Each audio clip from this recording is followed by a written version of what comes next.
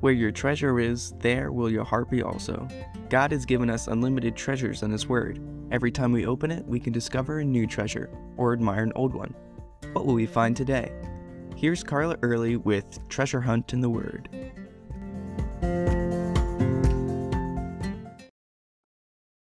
Does every generation look at their world, compare it to previous generations, and think, wow, things have really changed for the worse? Sometimes we tend to idealize the past, especially in movies and TV shows.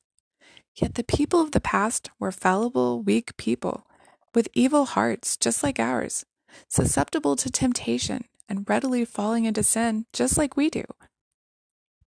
Take, for example, the time of the kings in the northern kingdom of Israel, in the years before Assyria took them into exile. If you read in 2 Kings, you'll see king after king murdering to secure their position, leading the people to do evil, and getting assassinated. For each one, the Bible records, "And he did evil in the sight of the Lord. He did not depart from the sins of Jeroboam the son of Nebat, who had made Israel sin." All except one, and his name was Shallum. Now, lest you think he was a good king, let me remind you that none of the kings of the northern kingdom followed God. In fact, this guy got his position by assassinating the previous king.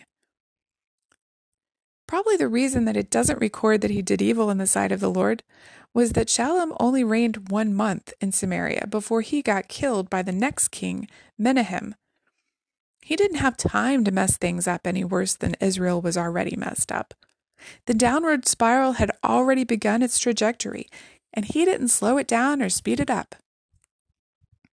The short reign of King Shallum in Israel stands in direct contrast with the first month of the reign of King Hezekiah of Judah. Hezekiah's father Ahaz had made a mess of things in Judah.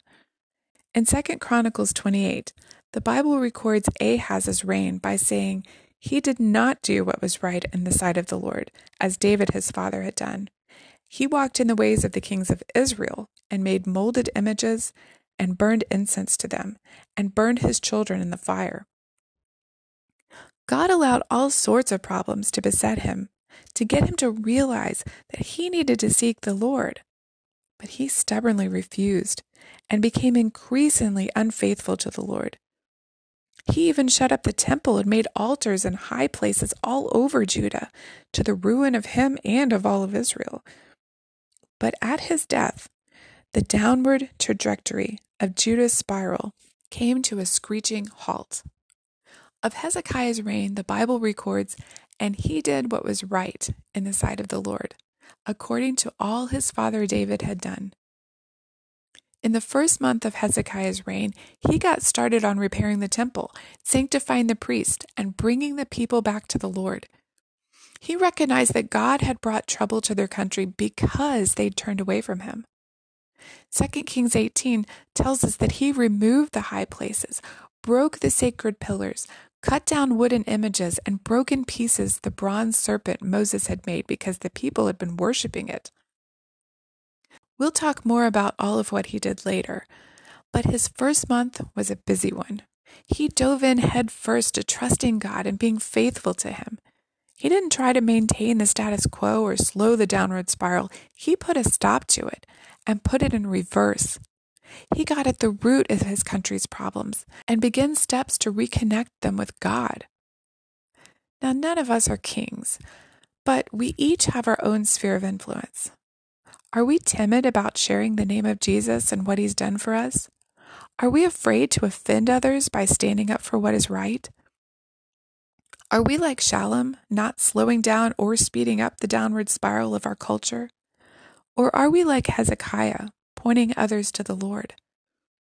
How can we as Christians emulate Hezekiah by finding the root cause of problems around us, leading by example, and encouraging those around us to follow the Lord wholeheartedly?